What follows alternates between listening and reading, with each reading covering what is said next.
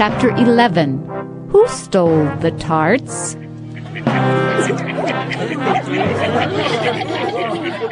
The king and the queen of hearts were seated on their throne when they arrived, with a great crowd assembled about them, all sorts of little birds and beasts, as well as the whole pack of cards.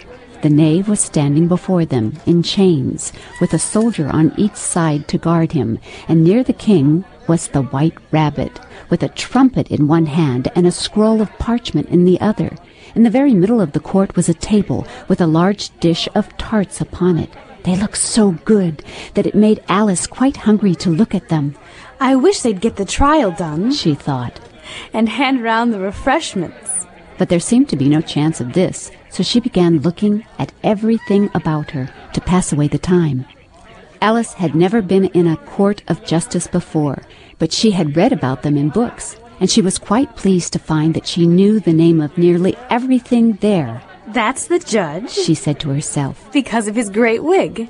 The judge, by the way, was the king, and as he wore his crown over the wig, he did not look at all comfortable, and it was certainly not becoming. And that's the jury box, thought Alice. And those 12 creatures. She was obliged to say creatures, you see, because some of them were animals and some were birds. I suppose they're the jurors. She said this last word Jurors. 2 or 3 times over to herself, being rather proud of it. For she thought, and rightly too, that very few little girls of her age knew the meaning of it all. However, jurymen would have done just as well. The 12 jurors were all writing very busily on slates. Psst! What are they doing? Alice whispered to the Gryphon. They can't have anything to put down yet before the trial's begun. They're putting down their names, for fear they should forget them before the end of the trial. Stupid things, Alice began in a loud, indignant voice, but she stopped hastily, for the white rabbit cried out, "Silence in the court!" And the king put on his spectacles and looked anxiously round to make out who was talking. Alice could see, as well as if she were looking over their shoulders, that all the jurors were writing down stupid things on their slates, and she could even make out that one of them didn't know how to spell stupid, and that he had to ask his neighbor to tell him. A nice muddle. Their slates will be in before the trial's over, thought Alice. One of the jurors had a pencil that squeaked. This, of course, Alice could not stand, and she went round the court and got behind him, and very soon found an opportunity of taking it away. She did it so quickly that the poor little juror, it was Bill the Lizard, could not make out at all what had become of it. So after hunting all about for it, he was obliged to write with one finger for the rest of the day. And this was of very little use, as it left no mark on the slate. Herald, read the accusation. On this, the white rabbit blew 3 blasts on the trumpet, and then unrolled the parchment scroll and read as follows. The Queen of Hearts, she made some tarts, all on a summer day. The Knave of Hearts, he stole those tarts, and took them quite away. Consider your verdict, the king said to the jury. Not yet, not yet. The rabbit hastily interrupted. There's a great deal to come before that. Call the first witness, said the king, and the white rabbit blew 3 blasts on the trumpet and called out, First witness. The first witness was the Hatter. He came in with a teacup in one hand and a piece of bread and butter in the other. Oh, I beg your pardon, Majesty, for bringing these in, but I hadn't quite finished my tea when I was sent for. You ought to have finished.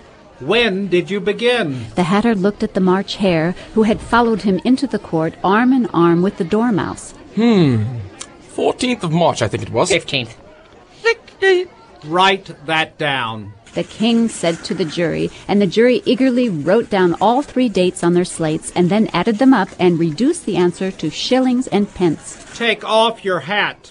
It isn't mine. Stolen, the king exclaimed, turning to the jury, who instantly made a memorandum of the fact. I keep them to sell, the Hatter added as an explanation. I've none of my own. I'm a hat. Here the queen put on her spectacles and began staring at the hatter, who turned pale and fidgeted.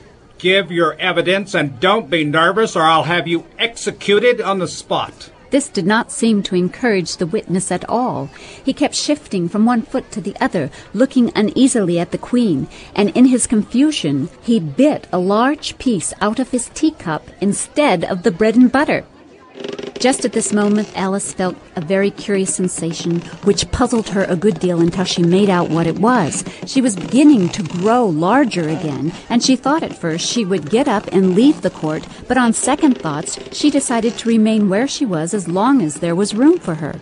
I wish you wouldn't squeeze so, said the dormouse who was sitting next to her. I can hardly breathe. I can't help it. Said Alice very meekly. I'm growing. You've no right to grow here.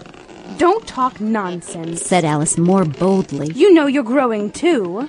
Yes, but I grew at a more reasonable pace. Not in that ridiculous fashion. And he got up very sulkily and crossed over to the other side of the court.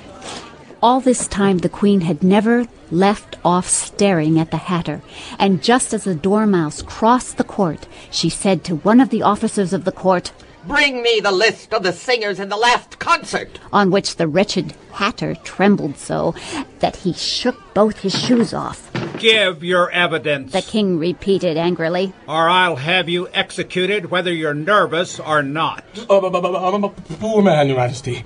The hatter began in a trembling voice. And I hadn't begun my tea not above a week or so, and what with the bread and butter getting so thin and the twinkling of the tea... The twinkling of the what? It began with the tea. Of course twinkling begins with a T. Do you take me for a dunce? Go on. I'm a poor man, and most things twinkled after that, only the March Hare said... I didn't. You did? I deny it. He denies it. Leave out that part. Well, at any rate, the dormouse said. The hatter went on, looking anxiously round to see if he would deny it too, but the dormouse denied nothing, being fast asleep. After that, I cut some more bread and butter. But what did the dormouse say? One of the jury asked. That I can't remember. You must remember, or I'll have you executed. The miserable hatter dropped his teacup and bread and butter and went down on one knee. I'm a poor man, Your Majesty. You're a very poor speaker. Here one of the guinea pigs cheered and was immediately suppressed by the officers of the court. As that is rather a hard word, I will just explain to you how it was done. They had a large canvas bag, which tied up at the mouth with strings. Into this they slipped the guinea pig head first, and then sat upon it. Oh, I'm glad I've seen that done, thought Alice. I've so often read in the newspapers, at the end of the trials, there was some attempts at applause, which was immediately suppressed by the officers of the court. And I never understood what it meant till now. If that's all you know about it, you may stand down. I can't go no lower. I'm on the floor as it is. Then you may sit down.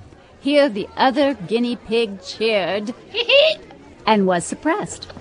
Come, that finished the guinea pigs, thought Alice. Now we shall get on better. I'd rather finish my tea, said the hatter, with an anxious look at the queen, who was reading the list of singers. You may go, said the king, and the hatter hurriedly left the court without even waiting to put his shoes on. And just take his head off outside, the queen added to one of the officers, but the hatter was out of sight before the officer could get to the door. Call the next witness. The next witness was the Duchess's cook.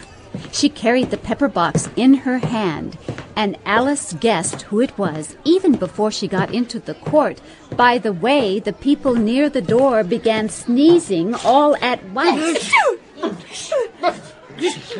Give your evidence. Shan't, said the cook. The king looked anxiously at the White Rabbit, who said in a low voice, Your Majesty must cross-examine this witness.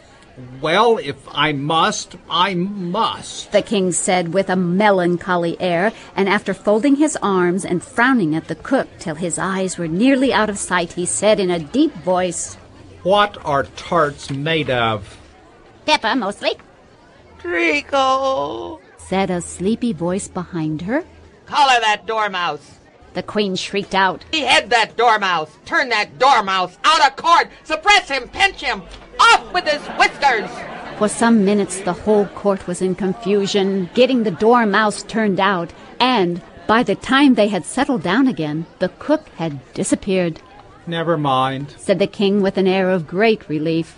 Call the next witness. And he added in an undertone to the queen, Really, my dear, you must cross-examine the next witness. It quite makes my forehead ache. Alice watched the White Rabbit as he fumbled over the list, feeling very curious to see what the next witness would be like. For they haven't got much evidence yet, She said to herself. Imagine her surprise when the White Rabbit read out, at the top of his shrill little voice, the name Alice!